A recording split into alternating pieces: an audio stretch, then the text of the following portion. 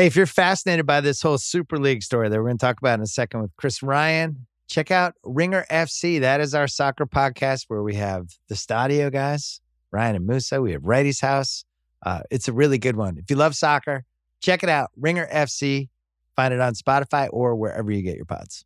This episode is brought to you by Michelob Ultra, the official beer partner of the NBA. I love the NBA. When game day comes around, win or lose, this is the beer you want. Michelob Ultra, my go-to right now because I'm a light beer guy. Sorry, hate to break it to you. You know, I'll mess around with some other ones, but for the most part, really ever since college, I've been a light beer guy. Michelob Ultra. Not only does it taste great, 95 calories, crisp and refreshing. Put it in your fridge. Watch how people just grab it. All of a sudden, they're gone. I also like Michelob Ultra because they're getting fans closer to the game right now than ever before with exclusive NBA prizes and experiences like signed memorabilia and courtside seats. Enter for your chance to win at MichelobUltra.com/courtside. LDA 21 and up. This episode is brought to you by Arby's. After 4 years away, it's the return of a fan favorite, Arby's Brown Sugar Bacon Sandwiches. Stacked with sweet and savory bacon that will give you a candied feast for the senses. Available in BLT, roast beef, and turkey sandwiches. Try Arby's Brown Sugar Bacon Sandwiches today. Order the sandwiches online or on the Arby's app. Tap the banner or visit this episode's page to learn more. Limited time offer at participating U.S. locations while supplies last. We're also brought to you by the Ringer Podcast Network as well as theringer.com. I put up a new rewatchables Monday night. Mrs. Doubtfire did it with Amanda Dobbins and Shea Serrano. Coming up, we're going to talk to Logan Murdock from The Ringer and Marcus Thompson from The Athletic about this incredible run for Steph Curry. They're going to tell some Steph stories, some Draymond stories, and a whole bunch of other good stuff. It's a really fun one. And then my friend Chris Ryan comes on after that. You hear us together in the rewatchables a bunch, but he's going to break down this whole Super League saga for us and try to figure out exactly what the hell is happening and how long this will last. It's a good podcast. It's a good day. It's a good day in America right now. Hope you're enjoying it. Hope you're staying safe. Here comes the pod. First, Pro Jam.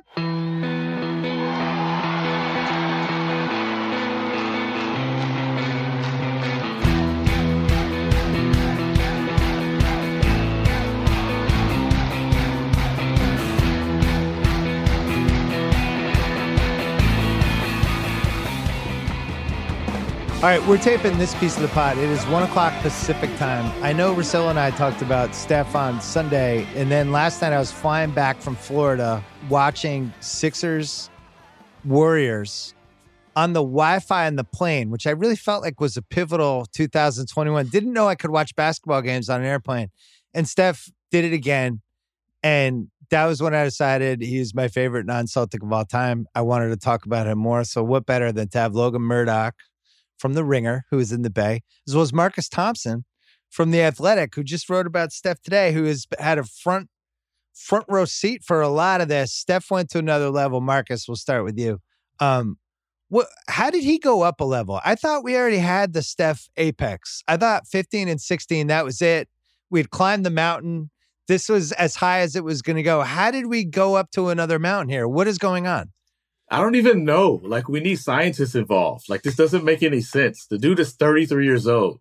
At best, you're supposed to just maintain it, right? If he just this dude till 35 or the dude he was in 2019 or 35, that would have been fine. Like, I don't even know what he's doing. We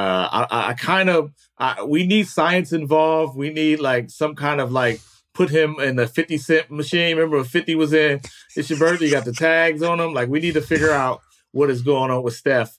I do think that break, he did have, 18 months where he played like 5 games. The break helped him a lot. I think watching the bubble did something to him. Like, Steph was out the game for a while. And I think he missed it. He was working on his game. And, there's no Clay. There's no KD. He's kind of got to do this. So it's ridiculous, man. I don't even know what to say about this dude. I've been watching him since 2009, and I can't believe he's getting better at 33. It's making me feel terrible about my life and the way I'm progressing. What do you think, Logan? I think it's a combination of the long time off, the fact that he might have had this in him during those championship years, but he did have to play second fiddle a lot of the times to Kevin Durant. And I think also Marcus knows this as well as I do. He reads every single thing about him to the point probably on par with Kevin in terms of reading what's read about him, reading what's written about him, excuse me. And he internalizes a lot of that stuff. And I think that there's a release that's coming out right now in the form of basketball, and he's balling out of control, and he hears a lot of that stuff. And also the last point in the combination is his team's not very good right now. He has to do this. He knows he has to do this. And I think I've talked to Marcus about this. I've texted him back and forth. If he doesn't do this, the Warriors lose by 20 on a lot of nights if he doesn't do this. And if he doesn't keep them afloat, he kind of has to do this. So it's a combination of all of those things, just the motivation from seeing a lot of people other time play, the time off, and also the team that he is playing with right now. Marcus might be the only dude in the league. He might be the only dude in the league who reads his own memes and laughs at himself. Like, if you're dissing Steph, he's reading it. It's like, oh, that's funny. There was a good one dissing me. It's one of the funniest things about Steph. He loves it. You know, we when we were doing the podcast with Durant and he had that whole rant about Blog Boys, and we thought it was hilarious, so we made Blog Boy t-shirts. And Steph immediately wanted one, and then he wore one to practice. Like, I always felt like he's had the best sense of humor about what it's like to be a famous basketball player of all of these guys. I'd say Durant is maybe in the other direction, where he seems to take a lot of the stuff the most personally, but he also has a really good sense of humor, but takes the stuff personally. Curry, as Logan said, anything he takes personally, he just seems to internalize and then push it a little Tom Brady style. The little slights he just takes and then pushes it to whatever the performance is. Yeah, I think the biggest thing is Steph doesn't tweet. And I think that's the biggest thing that we don't see. I think that he might laugh it off in public, but in private, he's pissed off about this. Marcus always brings up the fact that when guys guard him full court, he might laugh that off, but it freaking pisses him off. And I think some of that stuff still pisses him off. He just he laughs it off to us, but he internalizes that a lot. He's one of the most competitive dudes I've ever been around. And I just think it's just the biggest thing is that he just doesn't tweet. He doesn't outwardly do it on socials. Nah, he'll never criticize another player. He's got way too much reverence for this whole basketball fraternity thing. Like, it means too much to him to actually participate. But if you talk to him privately, he'll be like, man, I heard that, I saw that, but he'll just never participate because it just means too much to him. I mean, he grew up in it, right? Like, he remembers having shootouts with Mark Jackson at Toronto's Raptors practice. Like, all that stuff matters too much to him. So he just shimmies, right? He just does some awkward dance when he gets his revenge. That's the way he does it. But he definitely, he's into it all. I remember, what was it, a couple years ago? It was surprising. Remember, he confessed to it when he had a hot start. He was like, "Hey, y'all didn't put me in the MVP run, right? I'm not an MVP candidate." And he goes out and starts his year going crazy. So he's definitely got that little chip, but it's been like that since he was like wearing extra large jerseys in middle school. Like, that's who he is. I will say he hasn't been a little bit more prickly this year. I asked him about that earlier this season. He kind of laughed it off, but he's kind of bucking back at a lot of things now. They're an All-Star weekend, I think, was the biggest example where he was like, y'all forgot about Steph. Y'all forgot about Dre. This is his forgot about Dre season. And he's kind of a bit more prickly, and you kind of get that in doses sometimes where you kind of got Steph messed up and he's going to show you, and he might say something. A big example of that was Jaylen Brown a couple years back at a Warriors home game where Jaylen was kind of talking mess to him. He hit a three in Jaylen's face, and then like he said, "You sit down," or something like that to him as he was walking off the court. There's a little bit of like prickliness that doesn't get seen. It maybe doesn't get notarized, but Steph is caught from that cloth where if you got him messed up, they'll let you know about it a little bit. Man, Bill, you know what we need? We need Steph to go into OG Kobe mode. Can you imagine if Steph gets to be 35? It's like, I don't care. I'm just going to say it. Yo, this is what I need from Steph. Just go into, I don't care. I'm going to say whatever I think. I've made it. I've arrived. If we get that from Steph, my whole career will be complete. I'll be done. Well, you mentioned Kobe. You threw this in your piece today. I was jealous of it that I didn't think of it earlier. So you have these MVP seasons. They're easy to follow. They're track. You go on Basketball Reference, and you can remember certain seasons for whatever they mean. There's those other type of seasons where ultimately they're going to lose in the playoffs, right? They might give Utah a fun scare in round one, but they're just not good enough. But you mentioned that 05-06 Kobe season. And this is what he's been doing the last 3 weeks is the closest we've seen to that, where it's just like, this guy's on a team that's not very good. If he's not doing this, they would be a team that won 30% of their games. But now he's hitting this point where there's a little bit of reverence coming around, not just from like the coaching staff and the teammates. I love reading the quotes today were great. Some of Kerr's like run out of ways to have an orgasm about how much he loves coaching Curry. He's done every possible quote on that. But then you're seeing it from the other guys, and you could see it in the eyes with the Sixers yesterday. There was that kind of helpless Embiid, who has been a big bully this whole season, right? He's bullied teams left and right. He's bullied playoff teams. He's bullied other centers. It was like a Rocky IV, the Russian is cut kind of moment with him last night when Kevon Looney's, stuffing him at the rim. Curry's hitting threes in the other end. You could see like Embiid's like, what the fuck is going on? But the 06 Kobe thing versus this Curry season, it would have to go on for a couple weeks at this level beyond what we've had. But I do feel like it's in play, right, Marcus? No question. And you know what's special about that? If you didn't see it, you don't understand.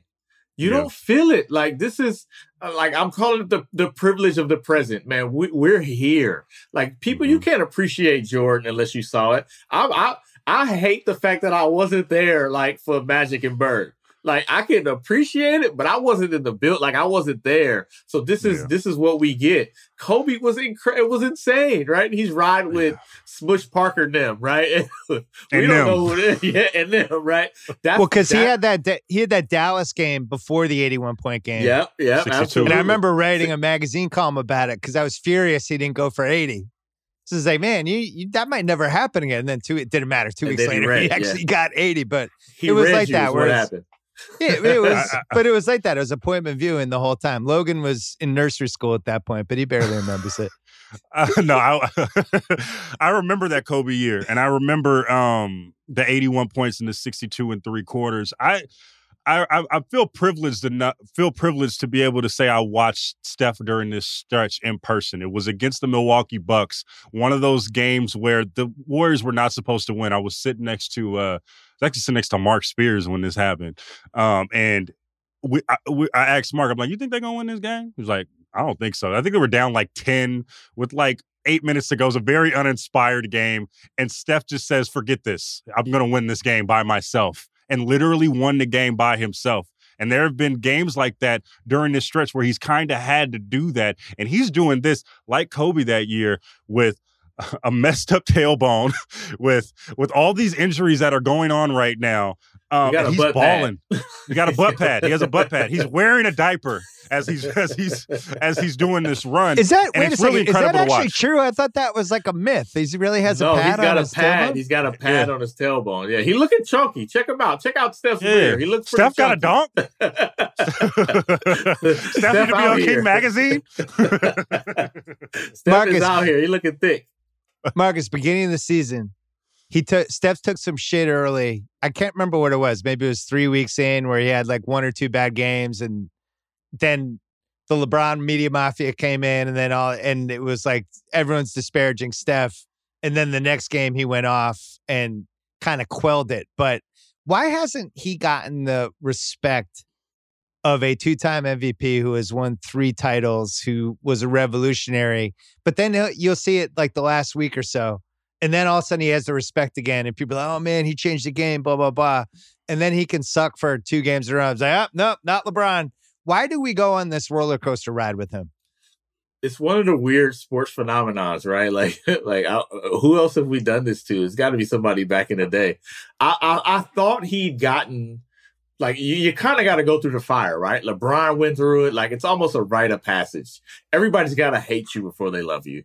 So I figured it was that. He was so new. I still think a big part of it is the dude came out of nowhere.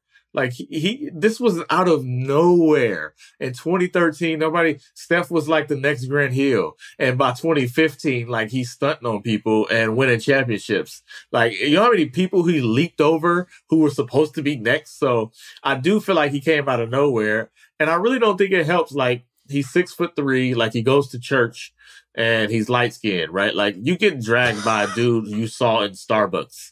Like, that don't LeBron you could sit with, right? LeBron's 6'8", and he's a ridiculous specimen, right? Like, you could tip your cap like, yeah, I was supposed to lose to that dude. You're not supposed to lose the dude who like went to Charlotte Christian, right? Like, who couldn't get into any ACC school. Like, yeah, he's supposed to be getting cooked by that dude. And he's cooking. And and it's the shimmy, it's the celebration, it's all that stuff. Like, it burns a little bit, right? It's like playing your little brother and he's cooking you and nothing you can do about it. The next thing you want to do is fight. And if you can't do that because your mom's hating, you just start talking crazy. And that's like the response to Steph. I think that, and Bill, you've gone through this in another era with, I'd imagine, Magic and Bird. But whenever Steph does something well on the internet, Steph's hive comes up. And whenever he does bad, LeBron hive comes up to disrespect Steph and his legacy. And he's just this with this. And that's something that you get right now. And that's just I feel like a lot of that has to do with the internet age that we're in. A lot of us, a stanship or fanship is dedicated to one player, and LeBron fans, by and large, aren't letting up no matter what. No matter what LeBron says about Steph, they're not letting up about how Steph's championships don't mean anything, and it's asterisk and all these things, and they do that to Steph. And conversely, when LeBron messes up, we're in the Bay, and we know a lot of these people that are doing this, Marcus, are ready to tarnish LeBron. And I feel like that's the new wave that we're having right now of these two polar opposite type of figures who don't necessarily hate each other, and at least publicly. And you see that, but their fanships are just going at each other because it is their right to defend that their guy. And I feel like we're seeing that on a nightly basis on the internets. I don't know. I have hope in my heart. I have this burning optimism that we just might be graduating past internet pettiness and just start appreciating. Bill, this is your area, appreciating the sports, right? Like appreciating greatness. I feel like you gotta be the evangelist on this. This is what you do, and we're getting there. I'm telling you. I don't believe that's gonna happen. No, I know you got to listen. There, it's in between. You got to read between the tweets. It's that, oh, I hate Steph. I love him. I hate Steph. And as we progress, by the end of the year, I'm telling you, we're getting to the point where there will be peace in the streets of social media. I don't believe that, Marcus. It took LeBron James signing. It took LeBron James signing with the Lakers for Kobe fans and LeBron fans to be like, all right, I guess we all good. And even that, it took a year after. That's what I'm saying. And like the Crip Bloods truce, right? It's like, yeah, and it was like, all right, I think, but like, I guess. If Steph signs with the Lakers, that'll be it, right? That'll be the union. Maybe. Well, that story made me laugh about about maybe Steph will go to and you clearly coming from the LeBron camp, and I'm not saying they weren't thinking like, yeah, we should try to get Steph someday, but it's just follow the dude's career for the last 12 years. Like, he's not jumping on somebody else's coattails to go somewhere else. If he leaves for anywhere, it's going to be Charlotte. I personally think what he's managed to achieve in the Bay might be the last time we see it. And this is something we talked about on this podcast a bunch of times as we're in the player roulette era where you just kind of spin the wheel. The Bay is always overlooked, Marcus. The Bay is always overlooked. You see how they do us, man? You already see how they do it. It's over. It's over. You see how they do us, man? But here's the thing. Like, you would say, all right, well, maybe Luka retires with Dallas. None of the three of us wouldn't bet on that. I don't know where Luka's going to be in 5 years. Steph might be the last guy. And I really do think it matters more career-wise. Like, LeBron's been in a bunch of places. He's going to go down as, I think, the most beloved basketball player of the last 40 years. But ultimately, what fan base does he belong to? He belongs to LeBron fans. Steph actually belongs to the Steph fans, but then he belongs to this whole area in a way that I just think is really important, and I feel like we're losing it. What do you think about just what he means to the Bay, Marcus? Listen. The Bay will fight for Steph. And look, we don't take too kindly. We don't take too kindly to outsiders. Like, it takes a lot to win over Bay Area people. Like, people will fight for Steph out here. It's like, I'm not talking about all caps on social media. I'm talking about get them hands up. What did you say about Steph? Like, bro, it's to a level, because it's not just Steph too. It's Aisha, right? It's Riley. They literally changed Children's Fairyland to Riley, right? Like, this is they're part of the family. And then the way Steph is always like Mr. Oakland, and he's riding, and he's so appreciative. Like, he can't leave at this point, right? If he left, they might burn down Chase just because they'd be so mad at Joe Lacob for letting it happen. But it just won't happen. He's not going to do it. Aisha ain't letting him. That's funny, because what Marcus just said, the last part was, if Steph leaves, they're not blaming Steph. They're blaming Joe Lacob. They're blaming everybody else but Steph. And the thing is, though, the Bay will fight for Steph, and it's not just one demographic. You go to Tiburon, you go to San Leandro, you go to Oakland, you go to San Jose, you go to the Silicon Valley. Everybody ride with Steph out here, and that's the love. And I don't know another athlete that has as much love. Maybe Joe Montana, maybe Jerry Rice, who has as much love all over the Bay.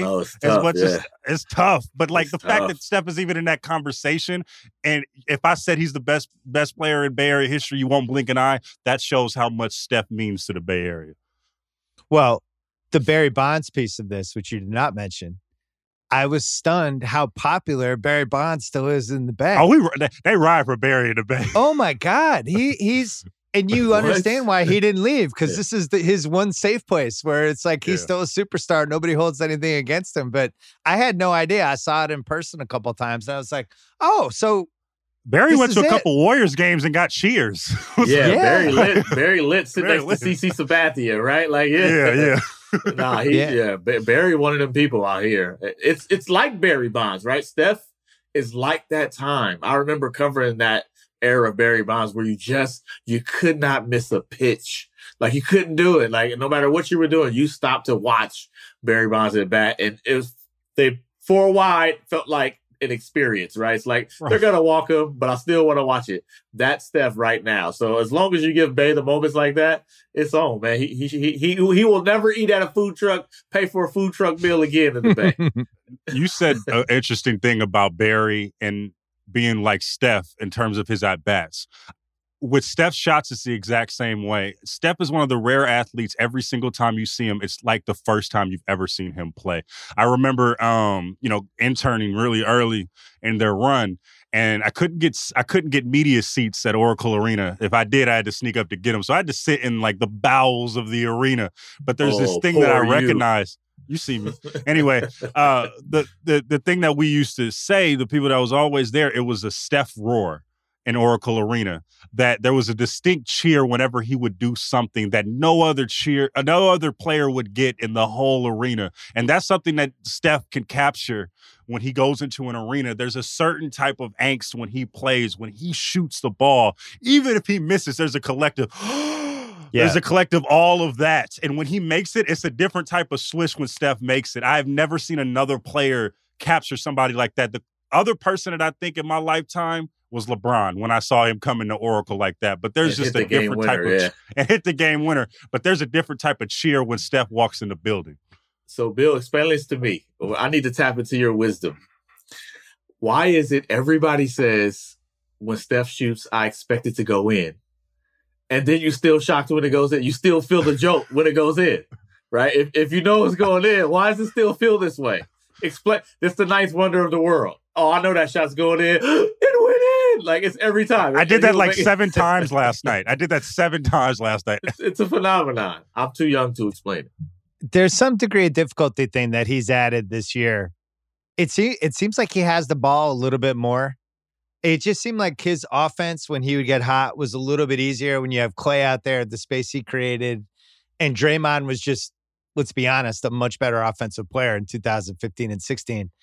This now, it's kind of like watching him pick up where this guy just wants to stay on the court. He's been saddled with like his 2 college roommates and, this other guy they picked up who they don't know his name. And there's the next team waiting. And it's like, all right, we're going to get bounced. And he's just like, no, actually, we're going to stay on. And, the shots he's creating, the sliver he needs now from 30. Yeah. I don't remember him doing this in 15 and 16 like this. I really don't. Not at this level. I think the biggest thing is, we saw it in spurts and even in 2016 and also during the championship run. The difference now is like, it's unhinged. He kind of has to do this, like I said, but you saw this in spurts when he gets on an island against Tristan Thompson and he has to do his little thing and then shoot a fadeaway. I remember hearing whispers this summer. I was talking to Juan for a piece Juan Toscano Anderson, town legend, 95th in East Oakland. But anyway, I was talking to him over the summer and he was working out with him. He was like, Steph's different right now.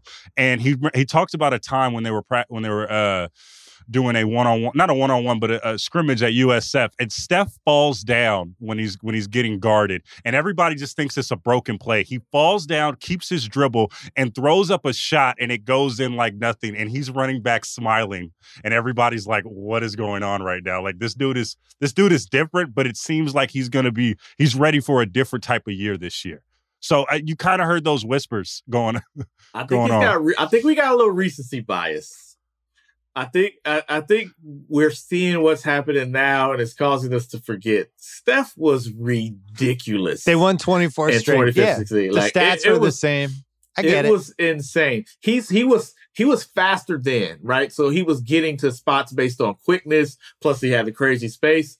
Now it's almost like a little bit of Debo. It's almost like, I'm gonna get to your spot. Like he had George Hill. He hit him with one move, a little push off, and George Hill's like 10 feet away. He wasn't doing that.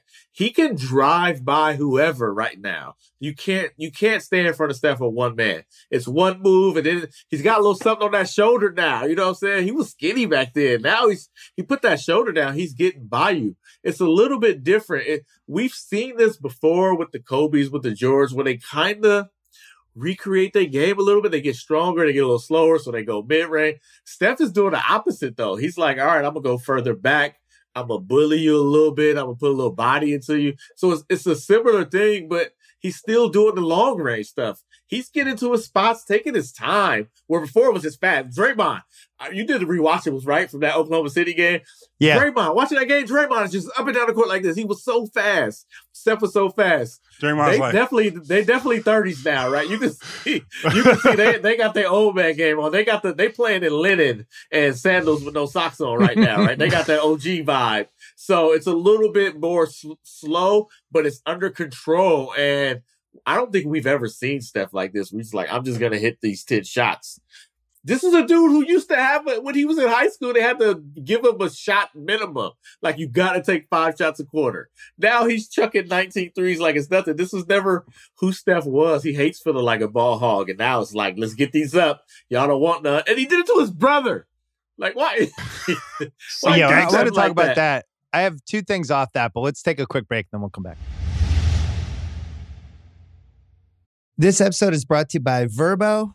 You know, it is already stressful enough to deal with airports, delayed flights, bad weather. You want your actual where you're staying experience to be perfect, to be lights out. You don't want to have to worry about anything. When you book a vacation rental, you want to know exactly what you're paying ahead of time. The stress of getting hit with unexpected cleaning fees after your stay, that can immediately cancel out all the great time you just spent unwinding. Thankfully, when you book with Vrbo, you can see the total price upfront. There are no unpleasant surprises, and the savings do not stop there, my friends. When you book with Vrbo, you earn 2% cash back toward your next vacation through the One Key Rewards program, letting your money do the work for you while you've got your feet up.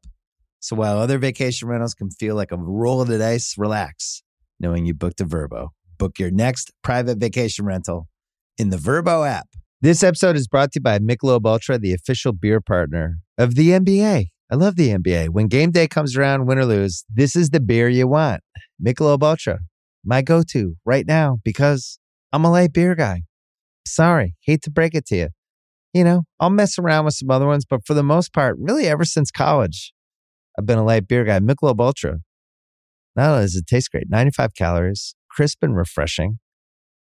put it in your fridge. Watch how people just grab it. All of a sudden, they're gone. I also like Michelob Ultra because they're getting fans closer to the game right now than ever before with exclusive NBA prizes and experiences like signed memorabilia and courtside seats. Enter for your chance to win at MichelobUltra.com/courtside. LDA 21 and up. Coming back off what Marcus was talking about with the two things I've noticed that are a little different than 15 and 16. The physicality that he can bounce off guys now in a way where all of a sudden the shot's coming off where he's not off balance. Definitely have noticed that. The herky-jerky thing, Russell and I talked about a little bit on Sunday where it just seems like he's able to get to his spots in this kind of stutter step, scatter, left, right. He has guys off balance in a way that I don't really remember him doing as well in 15, 16. He could do it, but now it just seems like he's got complete command. It's like, I never got to see Earl Monroe play, but that was what they always used to say with Earl Monroe, where he's just like, he's going right, but his body's going left, but his legs going backwards, and guys were just kind of on skates going backwards trying to guard him, and it seems like Steph's got a little of that too. But Logan said something interesting. The fact that he has to do this now is what's different. There were a time, even when they won 24 straight, he could have the night where he scored 17, right? Where maybe Clay hit 9 threes and he could just basically take the game off. There's no games taking off in this. There's no night where it's like, hey, cool, Juan Toscano Anderson's got it tonight. I like JTA. Hey, yeah, all right. There's all no right. like, good save. No, good save. No, I do. Okay. No. How about he basically goes flying into the computers and split his head open, and he's got 7 towels on his head, and the Marcus, where's he from? Where's he from, Marcus? East Oakland, baby. All right. My point is, he's not getting the Clay 11 threes. He's not getting the Draymond 24, 12, and 17. Those days, it's just him or they lose. And I think that's the difference this time around. I think the biggest... Okay, go ahead, Marcus. It's not just that they lose. They're getting boat raced. Right. They're down 50. They're getting destroyed. They're literally like 1-6 when he doesn't play. It's not even a game if he's not playing well. That's a huge difference. So that's the 06 Lakers parallel is the same thing. So like even thinking about this, we're talking about the 06 Lakers parallel. When you talk about he's literally the only option right now, or at least the only option that's effective right now, I'm not going Kobe 05, 06 at this very moment. I'm going Kobe 2012, 2013 in the backstretch of that season where he had to play 40 minutes and had to do anything for them to get into the postseason. That's kind of the vibes I'm getting right now that I think about it. Like the totality of it might be 05, 06, but this stretch run when they have 14 games left or when they have a couple weeks left, they need Steph every single night. He can't be injured or he can't not play for them to be successful. I'm going right now to this backstretch. They need a 2012-13 Kobe as opposed to a 15-16 Kobe. Let's start some shit, Marcus. So I was joking last night with a couple of my friends after Steph was doing it again on ESPN on the big stage. Like, what? All right, LeBron's not going to stand for this past like Thursday. What does LeBron, does he just do the interview, the ESPN interview? Does he leak out a second deleted scene from Space Jam that we haven't seen yet? He doesn't like when Steph commands the attention like this. What does LeBron do? Let's start some shit. I like, the second leak of Space Jam is innovative. I like that. A scene, it's just saying we weren't going to release this, but fuck it, here it is.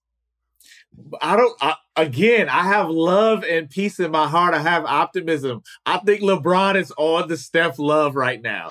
He wrote a piece about how we should love them too. He might have sparked it at the All-Star game. Like he extended the olive branch. I think, and see, look, this is a part that is actually important. Like Steph was basically being mentored by LeBron up until 2015 when they met in the finals, right? Like, what do you mean mentored? How was he mentored? It was LeBron. Steph was at LeBron's camp. LeBron was going to his games at Davidson. Steph looked up to him. Like LeBron was the superstar of the NBA who was reaching back to the young guys in college, and he valued Steph. He was at, they played at back when it was the Charlotte Bobcats. Steph had a game there against North Carolina State. LeBron goes to shoot around. After shoot around, he goes to the game. He's sitting courtside. Steph hitting buckets and pointing to LeBron. They had this kind of relationship. You even remember the whole Hezi thing, right? Like LeBron is after the game, basically throwing Mario Chalmers under the bus. Like, why you do my point guard like that? They were celebrating Steph. It wasn't until they got to the finals where it got to be like, all right, this is a rivalry now. There's always been this kind of valued relationship. I don't think it was the finals. I think it was the 24-game winning streak. Because that was when the Warriors became a phenomenon and people started showing up to the arena an hour early for Steph. Yeah, you're right. And it was like Steph. I think that's when LeBron was like, wait a second. This was supposed to be my time. Who is this guy? I remember being in San Antonio for a road game, and I'm like outside, and there's like this man and his son, who's got on a Steph jersey, he's got on a Spurs jersey, and he's like going off on the ticket guy because they wouldn't let him in because he didn't have the right ticket to get in to watch Steph warm-ups, and his child is crying. I'm like, what the heck is this? It's San Antonio. Like, this is the Spurs. There's a kid crying because his dad cussing out the ticket dude because he can't get in to watch Steph's warm-up. That's when it was like, okay, this is a different beast. I mean, you remember this, Marcus, when Oracle was a big thing. Like when we had to get there early to even get a stand-up station on the baseline because there was so many people. But back to LeBron and Steph, it's almost like when the little homie becomes a peer, right? When the little homie is like, yeah, you've been grooming him, you've been doing the thing or whatever, and then he becomes a peer, and you're like, you still proud of the little homie, but you're like, hey, hold on 1 second, you ain't better than me yet. And then even to get a sliver of like, damn, I can't even control the little homie no more. That's how I'd imagine it feels for LeBron. He's still happy with what Steph's doing, but he's like, hey, hold on real quick, player. Hold on. Let me show you. And I think that's the 2016 finals in a nutshell. Like, hey, relax. Hold on. Oh, that's over, man. It's already done. The olive branch has been extended. LeBron has been cemented at the top. Like, it's over. LeBron is riding with him. But I do. If that Space Jam thing comes out, Bill, I'm telling you, I'll be like, yo. You wait. That's such a great call. Next 48 hours, he'll definitely do something. You guys were probably there. You were there for Game 1, 18 finals, right? Yes. Yeah. The best game I ever saw LeBron play in person. But there was a moment in overtime when he got really mad at Steph, and I was sitting under the basket watching it, where it was like a fuck you kind of moment where it was like, there was something there. It was exciting. And Steph stood his ground, but LeBron that whole game was just like, we don't have as much talent. I'm going to bully these guys. And he did something physically that if you had told us, 6 years earlier, 7 years earlier, when JJ Barea was guarding him in the 11 finals, and it was like, LeBron's got to figure out how to use his body and be more physical and post up. And he basically almost beat that incredible Warriors team by himself. There was some sort of something going on in the arena that day that I will always remember. So I always felt like the rivalry was really on to another level that day. I mean, you could tell, like we could tell, like when LeBron comes to town, it's one of those games he gets up for when he plays Steph. It's not like it's a Utah or something, one of those games where he's like, I'm gonna give you a light 35-8. He's like, nah, man, I'm putting in work. I'm coming. You can tell that he's a different type of focus whenever he comes to town to play Steph. And no matter what team he's on, you can just tell when he walks in the building. Was that the same game? I remember that game. Was that the same game where David West and Tristan got into it? I think it was. I think that might have been another game. I remember. I thought that was 2017 because the play had gone on and Steph and LeBron just stayed back and they were just jawing at another. I do remember that. Do you know what that felt like? That felt like LeBron realizing inevitability, right? He had like 50 points. He had like 50 points. He did everything he could. J.R. Smith tricked off the whole game, and I think he's like, no, he was so mad. Beat the team. That's the maddest he's ever been on a basketball court because he knew they weren't going to beat them 5 times. Yeah, and they gave away this game 1, and that was it. The ship has sailed. Marcus, do you think the last 5 years are more fun if Durant doesn't go to the Warriors? No, I part of me does believe that the NBA figures stuff out, man. You got to adjust. Maybe they get one more championship too. I don't think they create the dynasty. I don't think they get to the heights. And I'm a firm believer that dynasties are great. I don't like parity. Parity's trash. Give me the top, somebody to shoot at, right? Like, give me something up there. That for me, the NBA was built on this, right? Lakers, Celtics. That's what it was built on. Team at the top. So without that, it may be more fun for like Dallases and Portlands of the world, but it ain't more fun for basketball. You had a villain, you had a hero, you had more eyes on it since Jordan was on it, right? Like, for me, this was the great part. I love the dynasty stuff. Build another one. Bro, sports are built on dynasties, man. In general, if you talk about the Patriots, I'm a Raider fan, Simmons. I hate the Patriots, but the Patriots were good for the game. You know what I mean? Just that all the theater of that made me want to watch. I watched the Patriots to see if they would lose or see if they would fumble. The same with the Bulls. They had at a certain point they were like, well, when are they going to lose? That's the storyline now. Serena Williams, we love that dominance. We need that dominance. Beyonce Knowles, bro, we need that dominance, man. We need greatness, and then to have parity and just say, "Hey, okay, Portland won that one series. Portland won the one series in like 7 with Bill Walton. Nah, man, would have been greater than Portland winning that one series if they would have reeled off like 4 straight. That would have been great, for the game. And I think that we always ask for parity until parity comes, then we're like, damn, who's the next dynasty gonna be? You know what? That's a great point, because that stretch where it's like the Knicks won, I think the Knicks won 2 and Portland won 1. There was this stretch where in the 70s. The 70s where people you got the Lakers and the Sonics and the won 1 randomly in the 80s, and then you skip all the way ahead to the Bulls in the 90s, right? Or to the Pistons. But there was a stretch in the 70s where all of these teams were winning, the Sonics, right? And it was cool for them, but hey, Bill, what were the ratings like back then?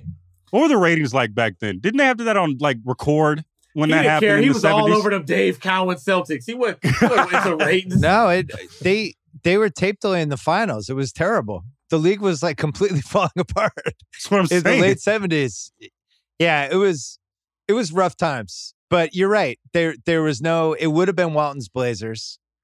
And they were kind of the mini dynasty the league needed. He got hurt. And then it's just kind of rudderless until Bird and Magic show up. And I honestly feel like it's a little rudderless right now.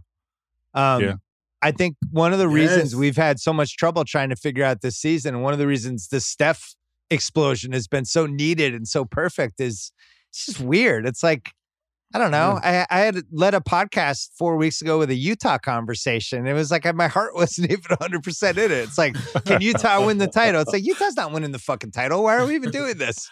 It's just the injuries, just like 9 teams like this. Yeah, it's the injuries, man. It's like we wanted the storyline going into it was like, can the Lakers go back to back? Can they make another Laker type dynasty? And then the Harden trade comes, and maybe we try to make Brooklyn the thing where they have 3 All-Stars. But it seems like we're even just trying to put a narrative on a team that hasn't necessarily earned it just yet.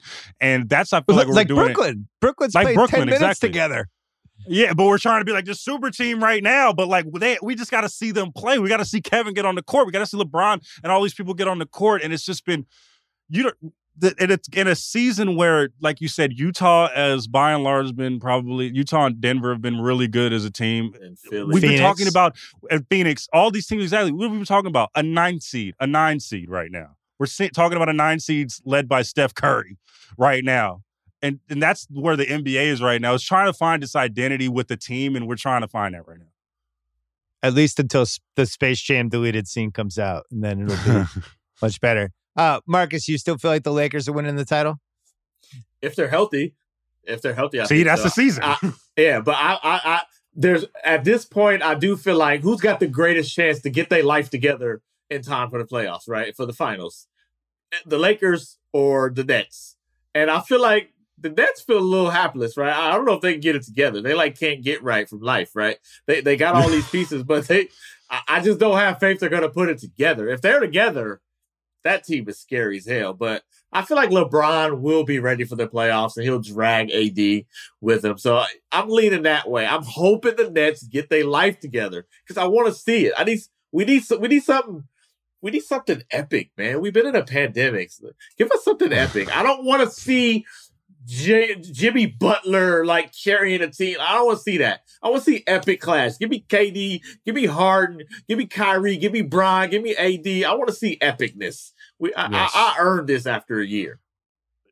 Well, what about 1-8 Golden State Utah, and the Warriors go up 2-1, and then Game 4 is in San Francisco. And all of a sudden, Steph's getting hot in the fourth quarter. That's probably our best case scenario for round one. You're over here, a pure excitement level. Hey, Marcus. Hey, Simmons is over here really trying to recreate this 05, 06 Kobe thing right now going on right now, where they go up 3-1, and maybe Utah comes back and wins it all or something like that. Or no, maybe Utah would fold. Utah's folding in that scenario. They will not. They will just not pick be and there. roll all game 5 with Draymond and Steph, and they take it home. What would Dwayne Wade do in that scenario? He loves Steph, but now he's like a Jazz guy. Would he be rooting for his guy to get cooked? That was a weird one. It was like, it's going to take me 10 years to think of Dwayne Wade as a Utah guy. You know, one of the things I've noticed about this season is every time any team is brought up to me, I'm just immediately coming up with the reason why they can't win the title, and then you go through and I've just done all 12 teams and there's no teams left, which is why I think we all default toward the Lakers thing. But like basically Brooklyn, Brooklyn should win the East. I have no idea if Durant can play 5 games in a row. I have no idea if Kyrie will be there for every single round. Who knows what'll happen when there's real pressure. Milwaukee, I feel like I'm pretty settled on because watching that Phoenix game last night, I just think when there's that mano-a-mano moment where they have to go back and forth, I'm going to score on you, you're going to score on me. I just don't like their guys as much in those situations. And you saw it last night. I just thought Booker was going to score more reliably than anybody they had. Yep. And that's how it bore out, And then it ends up with Giannis clearing out for everybody. In the last shot of regulation, I'm watching like, what does this have, like a 12% chance of working? Giannis isn't this guy yet. So I don't know. I'm crossing them off. And then Philly was the other one where you see how involved Seth Curry was last night, which is kind of how they have to be when they're in like a half-court situation, a good team. And it just seems like it's all set up for Brooklyn. I don't know if they can get it, though. I want to say of another team, I love Phoenix, man. I really, really, really love Phoenix. And in a weird way, like, I know you guys are probably going to kill me for this. There's a world where they make the conference finals and maybe go to the finals if something shakes 100%. Out, right? No, I don't think that's crazy. Hey, what do you mean? That's not crazy at all. Do you know how hungry CP3 is? Do you know? Okay, this is 35 years of wanting and wanting. Hey, man, I was all in on Phoenix. That was one of the things I was right about this season. I was all in on how Phoenix rolls, and I just love their game. I love Devin Booker's game, man. I love his game. Bridges. How about when he went glass in overtime? Did you see that? The one-on-one on the side? Yes. And it was just like, it was like out of a sports movie or something. There was a moment in regulation that made me... To me, the Ayton is the piece where there's going to be a moment, and you saw it last night with like a minute left, where CP set it all up, gave the pass to him on the pick and roll, and Ayton like kind of ran into somebody. Then he like hurt his shoulder. He lost the ball. And I was thinking, like, in a playoff game, is Chris Paul ever going to pass to him? Is anyone going to guard him? Is he going to be on the floor? Is he even on the floor? And then if he's not on the floor, who's the fifth guy? Are they just going super small? That's the X factor for me with them. But they have 2 guys who can create a shot, and they play well together. And I think they have a good coach. I didn't think Monty was great in New Orleans. I think he's been great in Phoenix. I'm voting for him for coach of the year unless he blows it over the next 2-3 weeks here. Yeah, he was my pick for coach of the year going into the season. And honestly, from a selfish media member perspective, like, I don't know what it's going to look like in the playoffs this year, but if Phoenix is a team, man, a week in Phoenix sounds lovely in the spring. And I just want to put that out there. I don't know who's listening to this, but yes. So hold on. You're saying not a week in Utah? Hey, what's wrong with LA, guys? Oh, LA Phoenix? Yo, I need to recreate the LA Phoenix rivalry again in the postseason because that seems like a lovely postseason matchup for a media member. Raja might get PTSD though. You might get your co-host might get. They won that series. He'll be all right. Any sleeper teams that you guys see that aren't? We have the 3 in the East. Everybody knows who the West team is. Miami a sleeper? Is it fair to call Miami a sleeper? I mean, I don't think they're a sleeper because everybody assumes they're awake. It almost seems like the counter take would be, but actually Miami's not a sleeper, and here's why. Because Hero's playing like crap. You know, if you actually look at their stats, and I don't think they're the same team shooting wise that they were last year. Dragic isn't the same as he was last year. So you could almost make a better case. They're not going to be the sleeper, and here's why. But I'm with you. You just figure they'll figure it out when we get to the postseason. Here's my sleeper. Yeah. Go ahead. The New York Knickerbockers, baby. Wow. Oh, God. The New York Knickerbockers, baby. Stop. Julius Randle, sleeper MVP candidate. Here's why I like him. 6th in the league in three-point shooting. 6th in the league in three-point shooting. So they can make threes. And if the threes fall, man, they got options. They got dudes who can put the head down and get to the cup. I'm sleeper. You don't want to see them Knicks. You don't want to see them. Logan, good team chemistry at least on that team. The bench is locked in. I like it. They ain't burnt out yet. Tibbs got 2 more years before they burnt out. No, it's good right now. Marcus has this weird fascination with the Knicks ever since he got a quote from Latrell Sprewell in like 98 in an internship. He just loved them since then. But anyway, my sleeper is, and it remains to be seen if they're still asleep in the postseason. But my sleeper pick right now is the LA Clippers, man. LA Clippers. Paul George is playing really good right now. We'll see what happens. They might be sleep. I'm just gonna say, let's do some controversy. Let's do some no, and nobody expects them. The Clippers are always the team that you figure is going to be bad in the postseason, and that's at this point they're the team that's like bound to choke. And I'm just going to be like, maybe they won't choke this year. I'm just going to do that because I've already said Phoenix. I've already said them, so I wanted to switch it up. That's what we're doing. The Clippers are most talented team in the league. They can't be a sleeper. Sure, calm down. That would have to be a crazy Rondo run. I think is the path for them.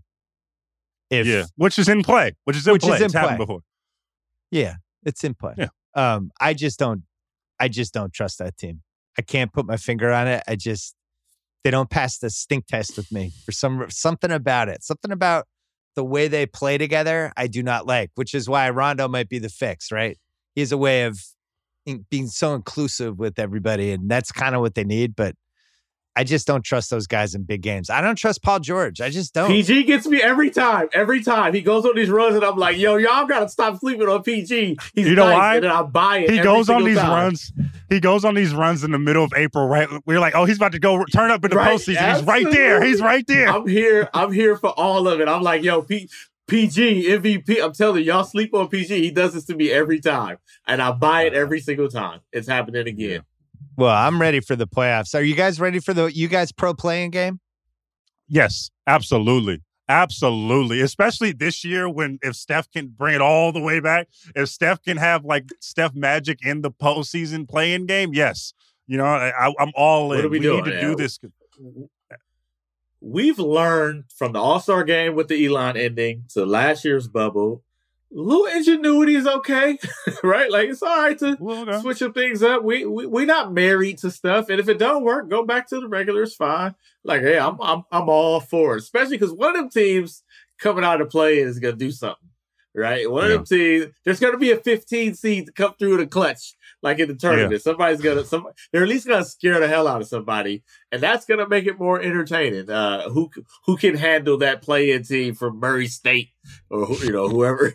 And I like it. I like it because it encourages some teams not to tank, man. Like there was a lot of times when going into the postseason, teams would just flat out give up because they know they weren't going to make the postseason. And now it's cool because like maybe we get the playoff game.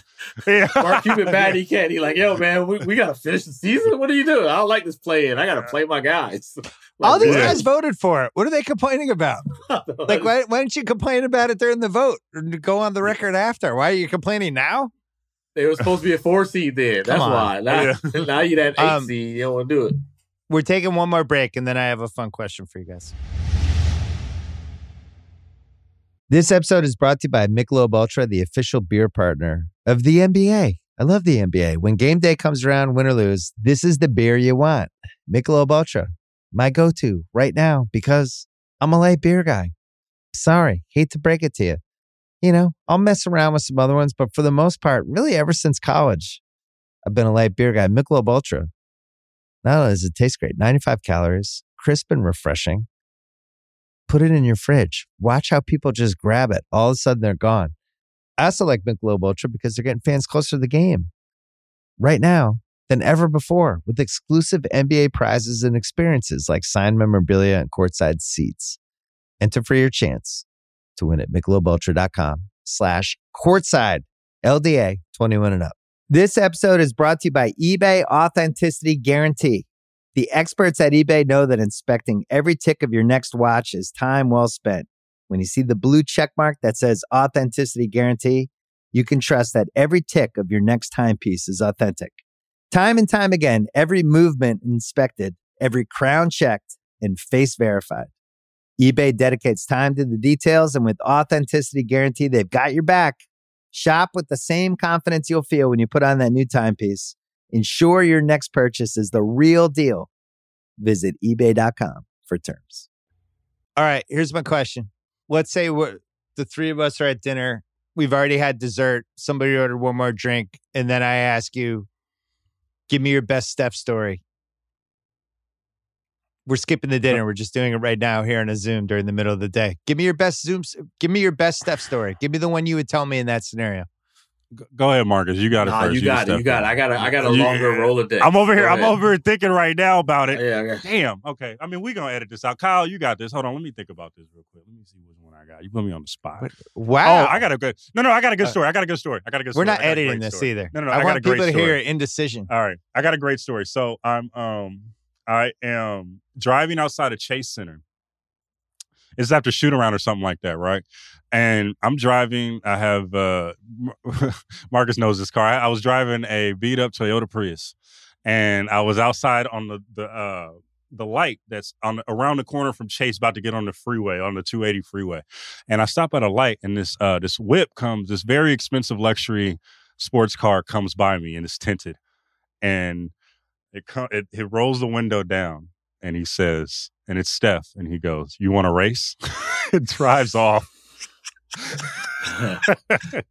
Oh, that's an epic troll. That's a pretty good one. That's a good I don't know, one. Marcus. Can you top that one? I don't know. Mine's cuter. It's a little more personal. So, my daughter's a big April Fool's. Like, she was like 11 at the time. Big into April Fool's. It's one of her favorite holidays. So I changed the number to a friend of mine to Steph Curry in my phone, and I had him call, and so she thought she was on the phone with Steph Curry, and he was like saying, "Hey, how great?" He was talking about how great, I heard your dad said you've been doing great at school. And she was so excited, like she was trying to contain it, and then at the end, he was like, April Fool's. So she was she was actually happy. She was laughing. She was like, "That's a good one." So I tweeted out that I did it. And Steph thought I was very wrong for doing it. So he called to wish her a happy birthday on her birthday. He sent a video message telling her happy birthday. So she's got a video message from Steph Curry on her phone saying happy birthday. I'm sorry your father did you so wrong. Wow. But we got to make up for that, right? So for me, that's going to always be the coolest moment because it involves the 13-year-old. And, that's my heart right there. That's a great story. Give me your best Draymond story. Whew. I got a good one. Maybe I don't know if I can tell these, though. I don't know. Like, I got a couple good Draymond stories. I don't know if it's it's safe for. I'll say this one, man. I know how to do it. I remember this one time, Portland or whatever, right? And it was after they won in 2019 to go to the finals.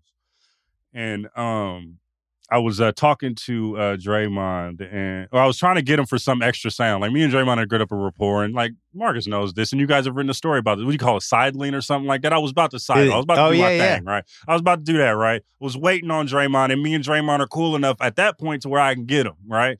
And so I'm trying to get him, and he keeps getting whisked away. He keeps getting whisked away. And I'm like, come on, bro. And I'm on deadline. I'm like, come on, what are we doing? And Draymond sees me, like we lock eyes, and I'm like, and I get the look like, come on, man, right?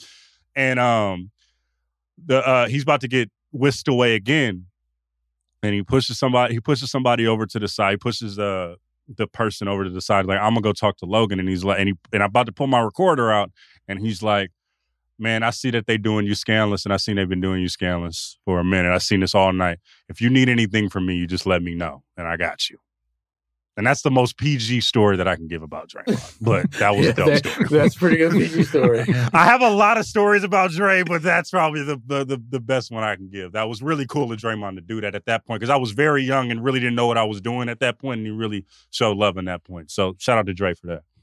Oh yeah, I got a Draymond. I got two. One, I just got to The Athletic, and it was kind of new, and I was talking to Draymond about leaving a newspaper was kind of this weirdly enough scary moment, because I had been there for like 18 years. So I was just talking to Draymond about it, and Tim Kawakami, my boss, was there, so we doing a group interview with him, and he's just like, oh yeah, man. He just goes off about Marcus Thompson is great. Marcus Thompson always tells the truth. And he just starts raving about me. So I ended up getting a raise. So shout out to Draymond because he did that. But there was one time Draymond was telling me something. I don't remember the story, but he was telling me something. And you know how if you don't know, they want you to say it. You just kind of like, it's what you're hearing, right? So he calls me. I wrote it. He calls me. He's like, so what's this? What you hearing stuff?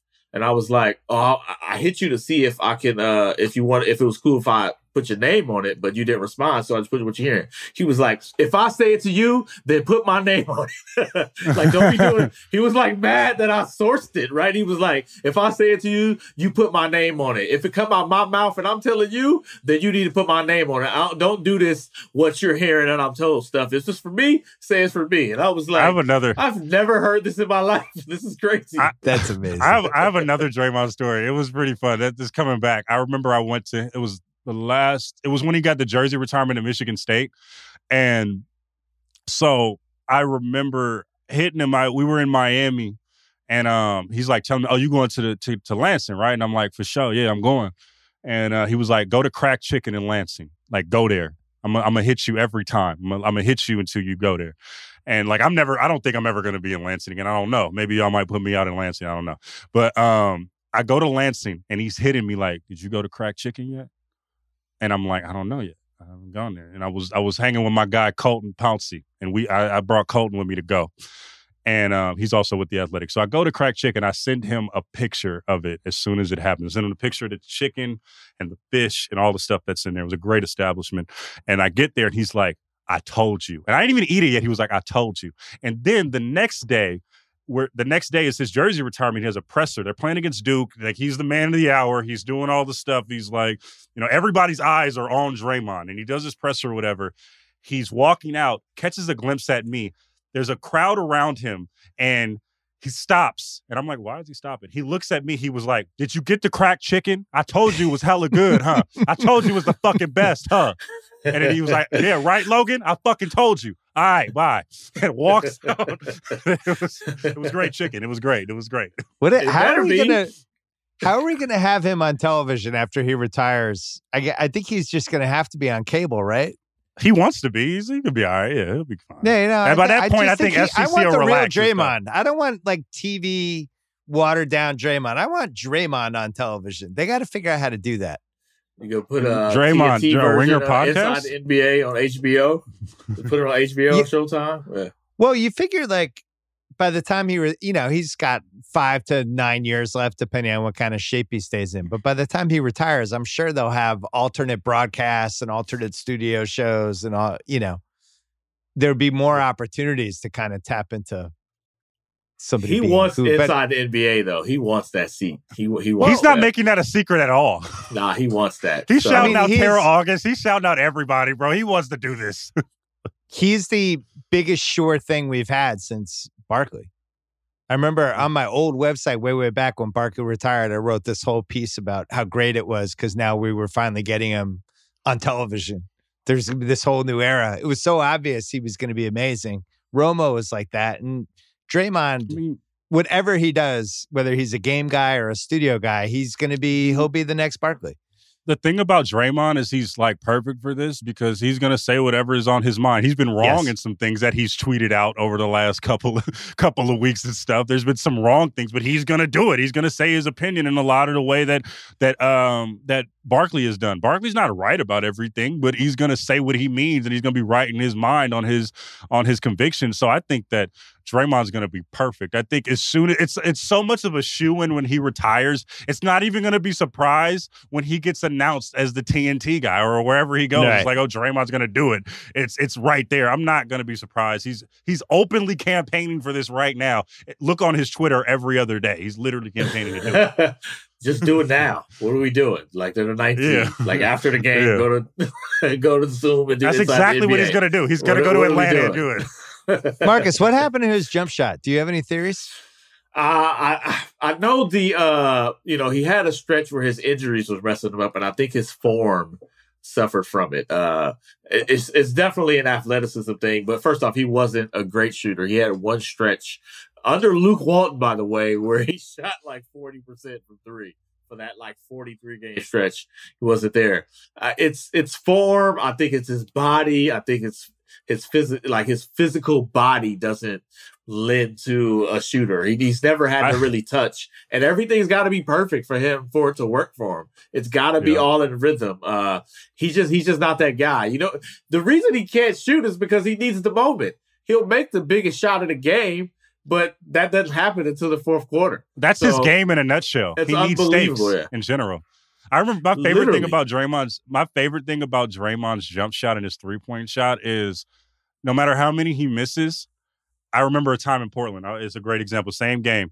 He was broke. His shot was broke all season. In the playoffs, it got good. And I remember the last game against Portland in Game 4 of the 2019 Finals. He hits a three. He was broke even postseason. He hits a three. Looks at the Blazers bench like, y'all shouldn't have let me fucking open. And Warren's over there, and that's what he does every time. He will brick 27 straight, and then we'll look at the bench after he hits 1 3 and we'll be like, I told you, motherfucker. Get somebody out here to guard me. Get somebody, bro, your shot been broke for 3 months. It's unbelievable how he can I love that about Draymond. I mean, he hit 7 threes in the 2016 NBA Finals. It's still one of the great things. Like 7 threes from Draymond is ridiculous. Is there a world where he comes back one season and he's been like working out with Tom Brady and TB12 and Alex Guerrero, and he's just all of a sudden in amazing shape and transforms his career? The next time they're a bona fide contender in the beginning of the season, he's going to be as skinny as me, and he's going to be balling, and he's going to be doing all the stuff that he's doing. I don't know if the shot's going to do there, but when he knows he has stakes and it might be the last great shine for him in his mind that they can win a title, I think he's going to be probably in the best shape of his life, and he's going to give one more crack at it. What you think, Marcus? Yeah, I think this summer he did a lot of the skill work to kind of rebuild it. And so much of it is confidence, right? It's in his head. He missed the shot. He won't take it anymore. He's never been a guy who got his buckets one way. It's all kind of garbagey anyway. Push it in transition a few times, post up a small guy a few times, hit a couple open shots, like a couple putbacks. You know what I'm saying? It's very like garbage man type. He's always been that way, and it's very supplemental. So I do think he can get there. I just wonder about his knees and like whether he can put the grind of one of them off seasons. Like Steph worked out for 9 straight months, right? Like just every day. He was in game shape from the moment he left. Yeah, Steph was in right. game shape from the moment he left. I don't know if Draymond can do that. Steph is ridiculous. Steph's ridiculous. All right, last question, then we'll go. Warriors playing in San Francisco. We're actually going to have playoff games in San Francisco this year. It'll be the first time we've had, I don't know, a legitimately relevant Warriors game, and it's not in Oakland. Has the Warriors thing changed at all for you guys now that it's not in Oakland? Like just what is it like in the city and the area now that they're a San Francisco team? I knew it was coming. I'll go first because you're going to give a great answer. I think that there was always an inevitability from people from Oakland that the Warriors were going to leave. First, the Warriors never claimed Oakland, and then they were like, "We want chips and leave." There was never really Oakland loves the Warriors, but there was always an inevitability. Okay, whenever they get good or whenever they get a little bit of Silicon Valley money, they're going to dip on us anyway. So I don't think there's it's an understanding that it was going to happen. It's never going to be like how it was in Oracle, but there was always an understanding from Oakland that it was never ours. The Warriors were just never ours, no matter what. So I don't think there was going to be that much animosity. It'll never be the same. And to truth be told, it was changing when it was in Oakland, right? It's just, it's a different audience. It's the one thing I hear about the most from people, right? It's the one thing. Like, if I mention anything about San Francisco, somebody's in my DMs. Why are you even why are you even talking about it, right? There's still people like, I'll never go to a Warriors game again.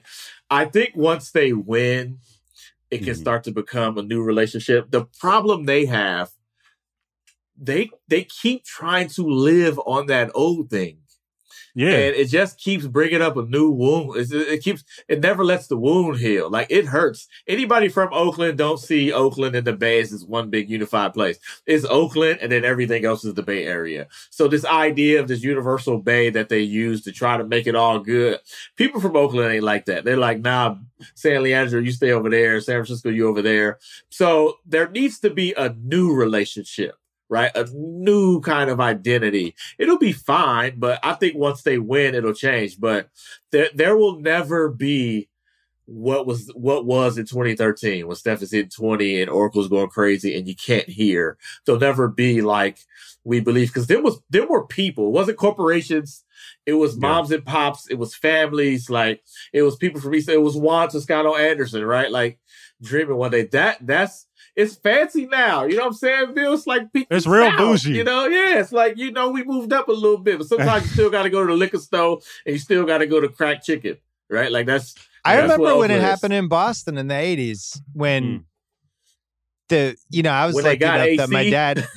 No, when my dad I'm talking during the Bird era when the ticket prices went up and everybody in the lower section who were just like all real people. And they slowly started to go year after year. And my dad, like, his one big purchase every year was the Celtics tickets. And we were there, but we would just watch the people around us change. And then I remember, I've told this story in the pod before, but the lockout season, I got in March of 99, I got to see the Kings play the Warriors. It was my first game in Oakland. Okay. And I had no idea. And every time C-Web touched the ball, they fucking went crazy.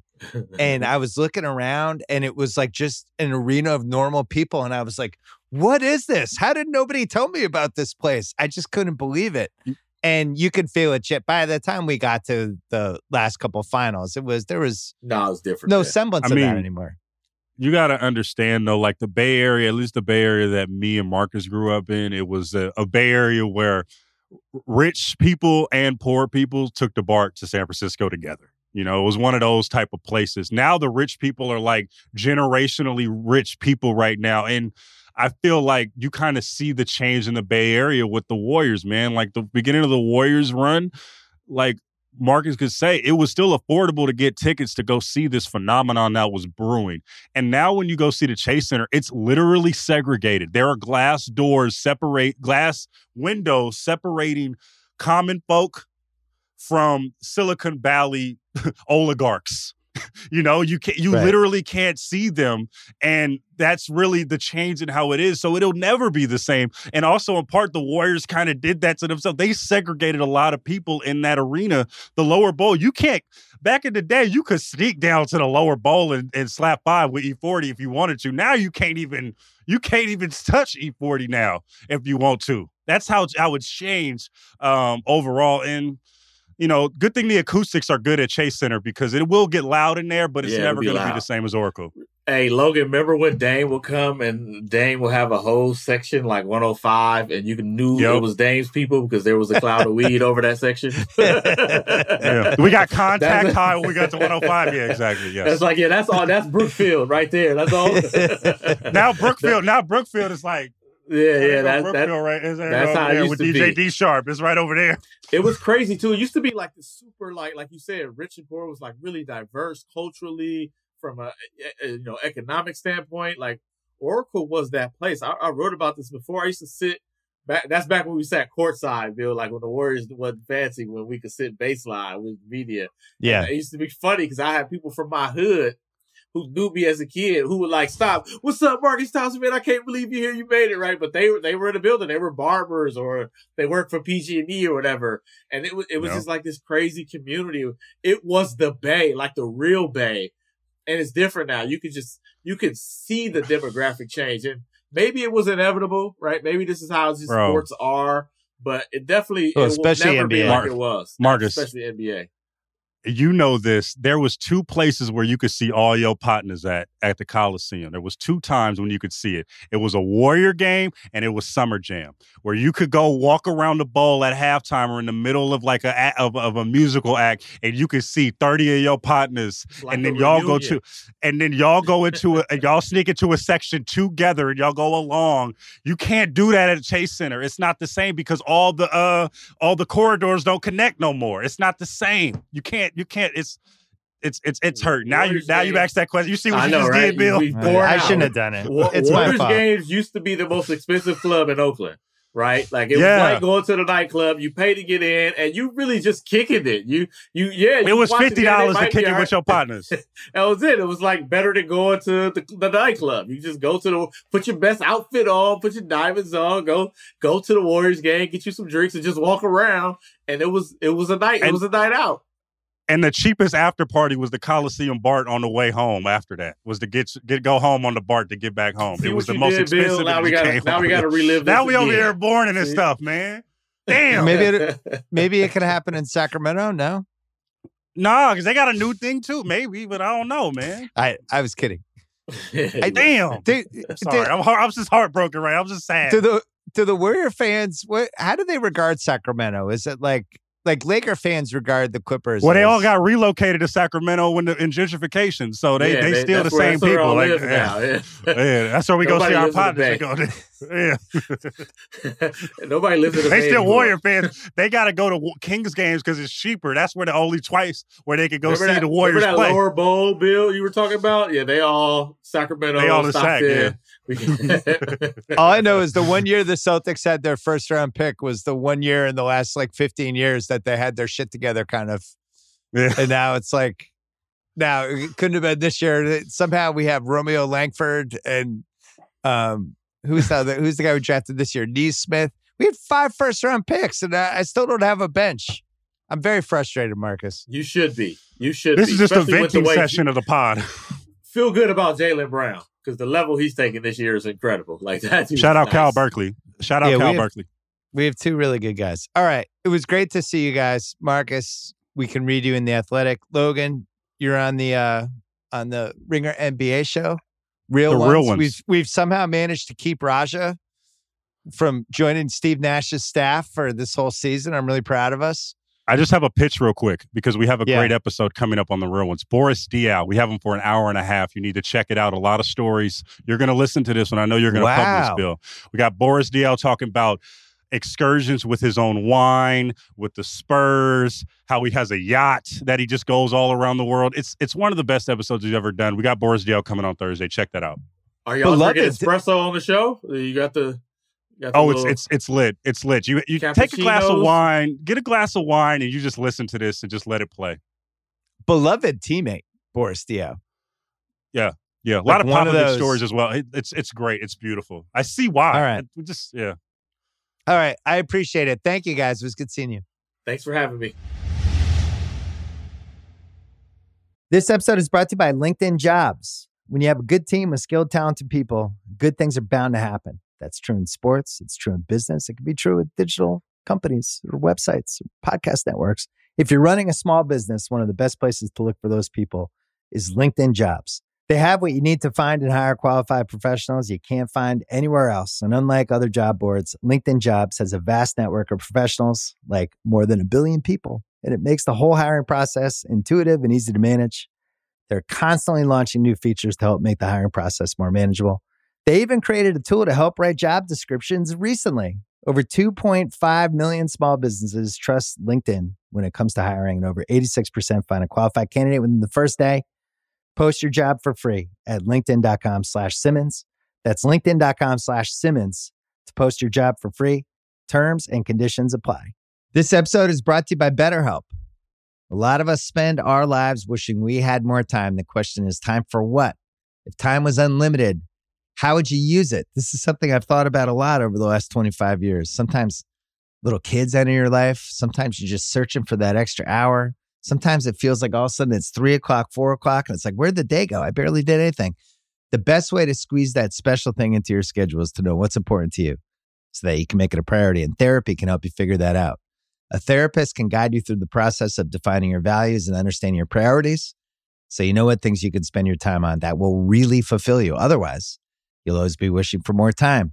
If you're thinking of starting therapy, give BetterHelp a try. It's entirely online, designed to be convenient, flexible, and suited to your schedule. Just fill out a brief questionnaire to get matched with a licensed therapist and switch therapists anytime for no additional charge.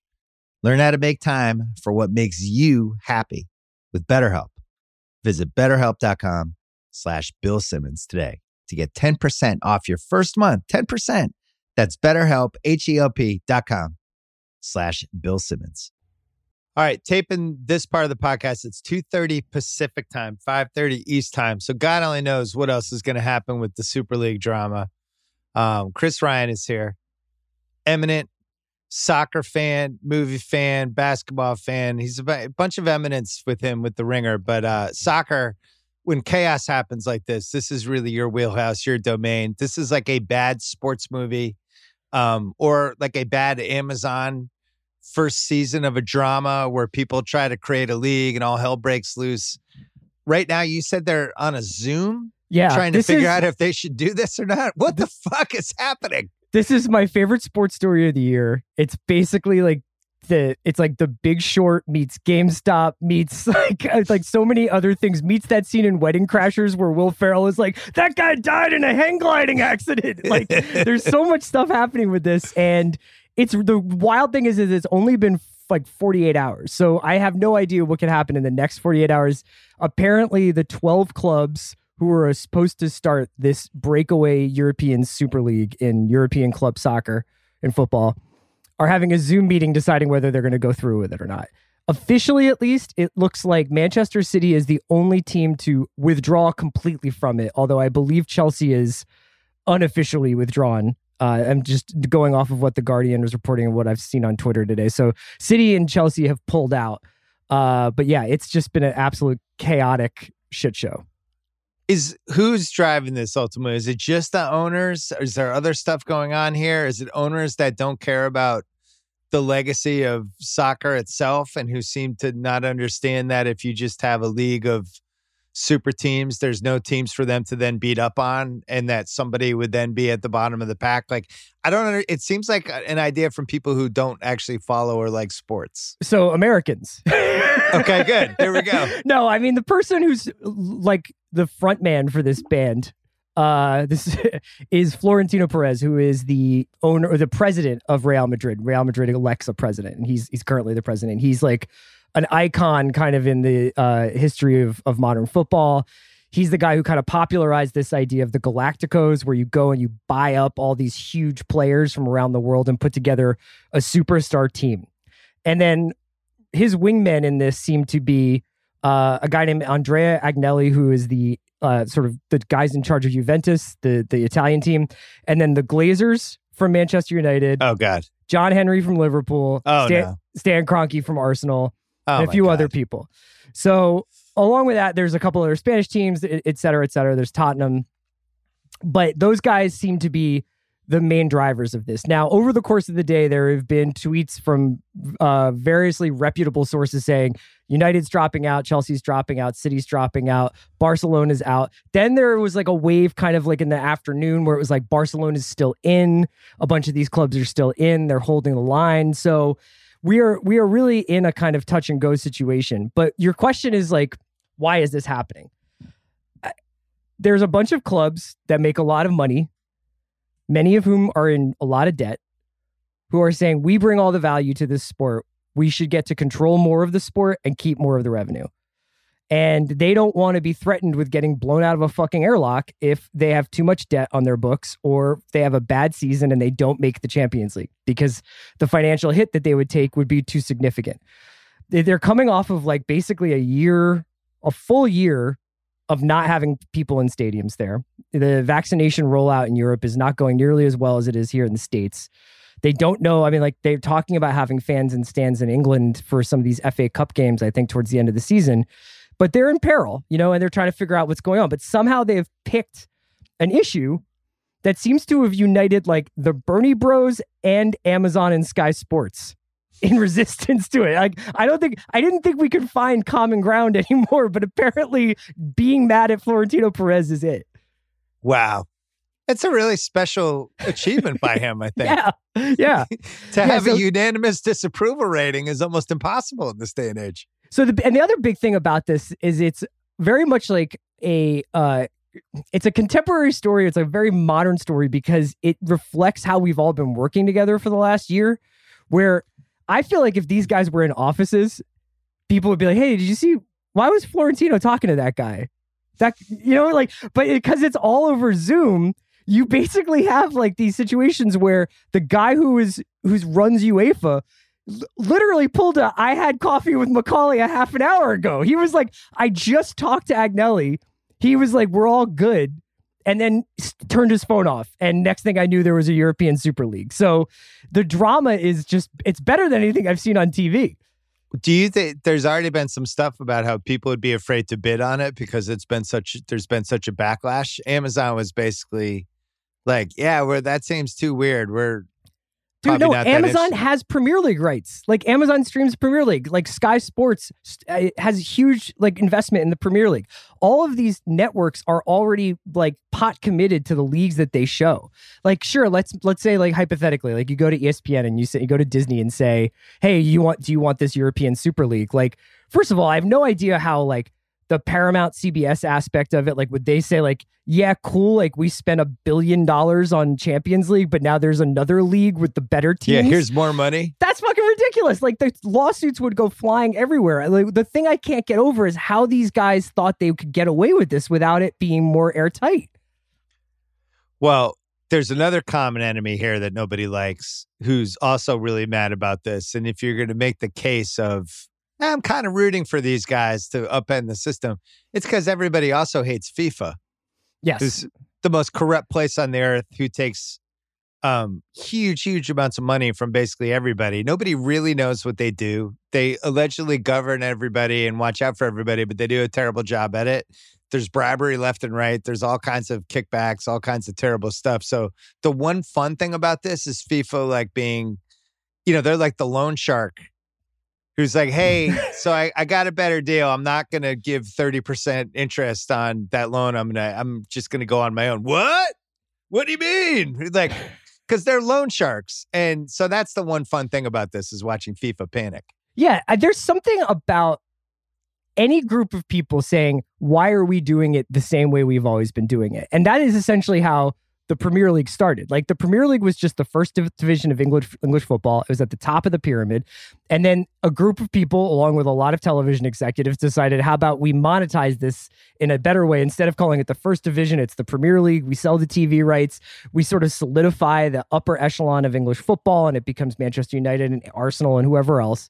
So, like, this isn't the first time somebody has tried something like this. The Champions League itself is kind of a distortion of what used to be like the Cup Winners' Cup and then the European Cup. So it's not like there's never been evolutionary steps in competitive football. But I think that this is another miracle, is that they have somehow, these 12 clubs have made people sympathetic to FIFA and UEFA, who we usually spend the entire football season being like, fuck these guys. Right. These guys hate us. Why do we put up with it? I was trying to think of the American sports equivalent of this. So, a friend of mine today was saying how it would be if in college football, if the 12 best teams were just like, fuck the NCAA, fuck everybody. We're just going to, it would literally be impossible. It couldn't happen. But if they just all teamed up and they just left, and like for basketball, we no longer had March Madness with those 12 teams. They were in some separate tournaments. That's a pretty good example. If you took like 6 SEC teams, some Big 10 teams or Big 12 or whatever it's become, a couple Pac-12 UCLA, teams. Yeah, USC, exactly. And some Texas and Oklahoma schools University or whatever. of Texas, University of Oregon. You just had like those 15. And then they said, peace out to the NCAA. Here's the deal. We are essentially like starting a new league. We're paying our player. We're paying students. Exactly. And we're going to renegotiate TV deals for ourselves. So we're going to go directly to Disney or directly to whoever and say, here's a new deal. And then to try and get out of it, they were like, don't worry. The money that we make from this hugely profitable endeavor, we will then cut a piece of that out to like redistribute to colleges or whatever. That would be probably the closest thing. But then you have to add this wrinkle where the personalities involved in the breakaway Super League are so like Bond villainy at this point, where it's like, it would basically be, I can't even think of like what it would be for the NBA, because the NBA already is kind of this cabal where the owners own the league and it's just like 30 guys. They don't need to do it. Yeah, but like it would be essentially like if Pat Riley was like, I'm tired of seeing my guys twist ankles and spin their wheels against like the Charlottes and New Orleans. We need to make a 12-team league where we can control the season, the schedule, all this, everything about it. It's a 35-game season and we all make more money. We don't have to share with Oklahoma City and Memphis. I'm tired of floating teams that aren't competitive. I'm tired of floating teams that are mismanaged. You know, my arena holds this many people. My TV rights are worth tons more than this club. So why am I splitting up the pie? Well, you know, it would be funny if the Super League had happened and then like 3 years into it, they're like, so we've decided to have some expansion teams. Well, they were going to have. They're going to pay us $3 billion and then all of a sudden it's 30 teams, and basically we end up back where we were anyway. They claim that there would be opportunities for teams to get into this league, but the thing that it would destroy is the domestic competitions. Because if you've got, let's just say they started the Super League, but the usual leagues like the Premier League, La Liga, Serie A, they let these teams stay in the domestic competitions. Well, now those teams, which were already dominating these leagues outside of England, Bayern Munich's won Germany like most of the last 10 years. Juventus has won 8 or 9 Italian titles in a row or whatever. Like it's a monopoly at the top of a lot of European leagues. It's either Real Madrid or Barcelona winning every year, with the exception of Atletico Madrid every once in a while. So these guys would just be richer. They would just be buying more players. The problem already is in soccer is that like if you see any competition coming up in your rearview mirror, you just buy that team's best players and decimate the team behind you. So if these teams were now all of a sudden even richer, but still playing in their domestic leagues, it would essentially kill competition forever. There would be no way a Leicester City could happen again. And Leicester is probably one of the most miraculous sports stories we've had this century. It's all very depressing. I was thinking tough hit for America with this whole thing. Yeah. So, I mean, like, here's what like people are saying. LAFC wasn't invited. They try to get. But also your boy. It's a wake-up call, really, for your American boy soccer. Henry. He's like, I got to trade Mookie Betts and fuck the Premier League. Like, what are you doing? What's the menu? Well, that's what he probably did on the Zoom. They're like, John, what do you think we should do? He's like, look, I just traded a generational superstar for 40 cents on the dollar. I'm not the guy to ask, but I'll go along with whatever you guys want to do. Yeah, like, I think wait a second. Why does LeBron smart. James keep calling me? Yeah, hold on. LeBron and Matt are on the line. It actually would have been smart for them to have an American super team, like almost like an expansion team, just so they had the American territory, right?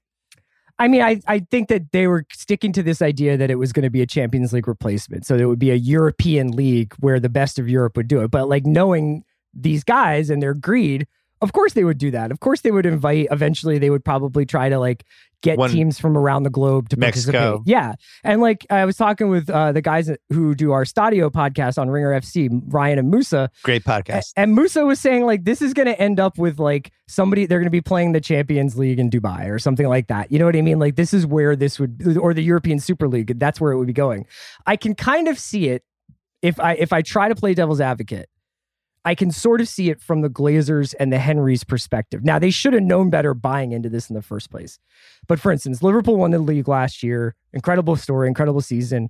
They're a little bit burned out. COVID hit the team really hard. They're they've just been average this year pretty much. And they're in like 5th, 6th, 7th place for most This of is the season. Chris's team. And this is my team. This is the team I support. This is the team that John Henry owns. So you're John Henry. And all of a sudden you find out that because you're having an off season, you're going to lose 30, 40, 50, 60, 70 million euros. Sponsorships might not be as valuable. Your best players might go looking to go play it somewhere else. That's not how it really works in American sports. Like if the Cowboys go 4-12, they're not like poorer for it. They're just not in the playoffs. Why didn't you use the Red Sox as the example? Right, exactly. If the Red Sox win the World Series, then shit the bed for 2 straight years, he's still packing Fenway Park. Right. And they still pack those stadiums in England, like even teams that like, Newcastle has been shit forever, but they still get pretty good crowds. Well, they're all drunk though. They don't even know who's winning. Get a beer named after you. But like I just think for the Americans, they're just like, I don't understand the idea of risk. How could risk be involved in this competition? Like there's no risk in being the Red Sox. The only thing you get is ridiculed for being bad. You don't lose money over it. Yeah. So on social media and with the media in America and abroad, was this a 100% disapproval? Were there bad takes? Were people trying to zag? What was I have zag not culture? seen a very significant zag. A guy named Michael Cox, who I really, really love his writing. He usually writes about football tactics. He wrote a piece for The Athletic that was basically like, this sucks, but let's not kid ourselves about what European football has kind of turned into, which is what I was talking about, which is essentially outside of England, we know who's going to win the championship every year. And if they get it all threatened, they're just going to go buy the best players on the most threatening team. And England isn't that much better. I mean, for the most part, City, Liverpool, United have won the last 10 titles with the exception of Leicester. So it's really hard for some of these clubs to get in. The ones that I thought were the most interesting participants were clubs like Arsenal or Tottenham. Tottenham specifically just built a new stadium in London, this huge spaceship. So they're in debt on that. They are about to likely lose their best player, Harry Kane, in the transfer market next summer because he's going to want to go play somewhere where he can win titles. And they just fired their very expensive coach, Jose Mourinho. So I could kind of understand why Tottenham is like, we're never going to win the title. We barely get into the Champions League, but somehow we got invited into this thing. We're definitely down to do this because otherwise we're about to get blown out of the fucking airlock and come in 8th this season or 9th. So I can see it from their perspective. For this perspective of people like Chelsea and City, who are owned by like obscenely rich guys who don't really need this extra bit of cheddar. Like, I don't really understand it. I think that's exemplified by the fact that they were the first ones to jump ship when it got too hot. Tottenham will be last to jump, probably. Tottenham's probably just like, guys, we're still doing this, right? Yeah, guys, but hold on. We made the hats. We did everything. So how does this play out? When does this completely fall apart? What's your prediction? What's your office pool prediction? The pace at which it's going now, I think it's over by Thursday. It's Tuesday now. I think this is probably wrapped up by Thursday. They're having this meeting now. I don't know how many more times Florentino can drag his ass in front of the media in Spain and try and explain this away or try and tell people this is for the good of the game. And it looks like UEFA and FIFA just trumped these guys with the, not inconsiderable power of modern football media. It can't be understated. Like, I've never seen Sky Sports just like unleashed hell on these guys. Like, just basically having their pundits be like, fuck this guy, fuck that guy, fuck this guy. It would be like if the Jump just like read the riot act at Adam Silver for like an hour every day because they were mad about it. But that would never happen here. But like the partners turned on these teams because the partners are the partners of the Premier League, not Chelsea, not Manchester United. So they had the incentive to protect the brand that they're already invested in, not some new fabulous idea about like a Super League with no promotion or relegation. So this is the equivalent of Dad met a stewardess in the 1970s. Yeah. And Dad just didn't come home for 4 days. And it's like, whoa, so Dad's gone. And then 5 days later, Dad comes back like nothing ever happened. And then it's never discussed again. You know I love you guys. Come on. Look, had to let off some steam. Yes. So that's how they're going to act, basically, all these owners. Like, we were never going to really do it. We're already seeing, there's going to be some skulls over this one because Ed Woodward from Manchester United already resigned. He claims that he was always planning on doing so this year. There's rumors that Agnelli from Juventus is out. There's heat on Florentino Perez. So it's getting hot.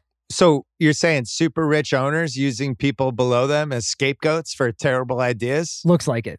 Well, some of these clubs are owned more collectively than that, and some of these, it goes against some of their ideals. Like Liverpool and Manchester United are supposed to be like working class clubs. Barcelona is supposed to mean something to the people of the Catalan region of Spain. It's like part of the reason why I got into the sport in general is because of the tradition and the history and the connection between the clubs and the neighborhoods that the stadiums are in, down to like the smallest little subsections of North London. So when you subtract all of that and you're just like, we're just going to make it this global streaming digital product, it just kind of becomes like everything else. That's depressing. Give me one soccer storyline to watch that's actually involves balls and people playing on a field. I don't know, man. I mean, like, I think that I would say that most of the leagues are pretty much wrapped up, but the Champions League should be interesting. Manchester City has been pouring money into their team for years now, and they still haven't been able to win the Champions League, which is sort of the real crown jewel for them. So this is the year for them. They have a really good team. They've got the league pretty much wrapped up. I think completely wrapped up. So it's really Champions League or bust. So I'd keep an eye on City. Before you go, Embiid MVP case. Didn't he just get it taken from him last night? It felt like it was extinguished last night, right? Well, I thought it was like done anyway, but last night was I can't tell anymore. There was a time where we didn't even start talking about MVP until this time of year, and now I feel like we've been talking about it all year long. I feel partially responsible. I used to jump the gun and try to get it going, and now it starts in like game 15. Yeah, I mean, look, like there were definitely people chanting for Curry for MVP last night in Philly. It wasn't cool, but who do you think has it now? Then if it's not Embiid? No, it's Jokic. Jokic should win, and I think he's a really good candidate, as we laid out on Sunday night on this podcast. I don't know what's wrong with just saying Jokic is the MVP. He's played every game. That team is going to be a top 4 seed, and how many more games like this can Curry have to make it so that it's a conversation with him? So we talked before you came on with Logan and Marcus about Curry and talked about a bunch of stuff. And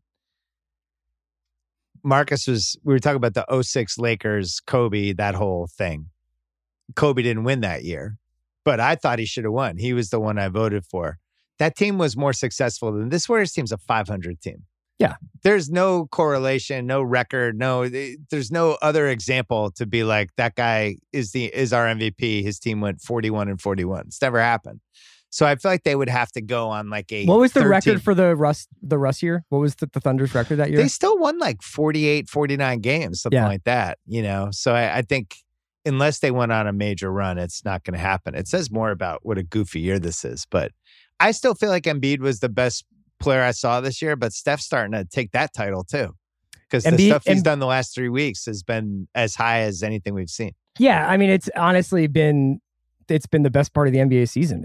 You can now tune in every single night and have like a 75% chance of seeing a miracle when you watch him play. It's just that, amazing. And I think Poku on OKC trying to save KOC's. Trying to save KOC at the ringer from us giving him shit for the next 5 years. Top 3 stories of the NBA season: Steph, Poku, and Stan Van Gundy's last 5-minute management. Stan Van Gundy. All right, we're up 3. Leave that guy open. I want Stan to double down and now try to high five the shit out of guys. Like every single break is just like seeing who's high fiving him. Who will touch him. I want a high five cam on Van Gundy. You're pro playing game, right? Yeah, I mean, I'm pro playing game for this specific reason. I want to see Steph and Luka in a 1-game death match. That's incredible. My whole thing is who's turning it off, and anybody who's like, "Oh, I don't like it." It's like, all right, well, don't watch. How about that? Yeah, like, no, I'll watch it. That's the thing is like, it's like I have no conviction about it. Like, I do think it's watered down the product as we come into the playoffs. But I will be like not taking any calls during that game. Like, don't text me. It's going to be amazing. So I was in Florida in a hotel room for many days just now, and watching Manhunter. watching lots of movies, including The Godfather 1 and 2 for some reason. But, Limitless with Cooper. Yeah. I can't decide if we've made a massive mistake not doing it yet on the rewatchables, or whether it's like last year of the rewatchables, like when it's the TV show where a lot of people have left, but there's still the two, you're kind of holding on to the franchise. Yeah, we're running the car on vegetable oil, It's yeah. That movie's really good. And I feel like if I texted you and said, let's do Limitless, you'd be like, you wouldn't know if I was kidding or not. I mean, it kind of is it goes back to like the original DNA of the pod, which is like the movie that you just have to stick it out when it comes up on TV. And and it does have a bunch of scenes like that. I have a weird soft spot for shitty Bradley Cooper movies. Like I feel that way about Burnt. I also like Burnt. So if we did Limitless at some point this year, you wouldn't. Yeah, I wouldn't. You wouldn't be against it. Yeah, no, I wouldn't form a breakaway podcast. Well, we were texting. All of us will have been vaccinated by the end of this month, and it's time to start doing the big ones again. Yeah, it's time to get in a room and do our thing. There's been a lot of circling of Goodfellas, like a lot. Got to slice the garlic real thin, like a lot. Like yeah. I just drove over to my mom's house at 4 a.m. yesterday with a shirt covered in blood for no reason to see if she would make me meatballs. She didn't. She was like, "What are you doing here? It's 4 a.m. Please go." But yeah, we have a lot of stuff in store for that. And by the way, check out Chris on Fridays on the Ringer NBA show. The Answer. Yeah, thank you. You've had some answers. I have. I've been trying. I'm trying to search for the truth out there. Chris Ryan, good to see you as always. Bye, buddy. That's it for the podcast. We have one more coming on Thursday, including a long interview with Dana White. So stay tuned. See you on Thursday.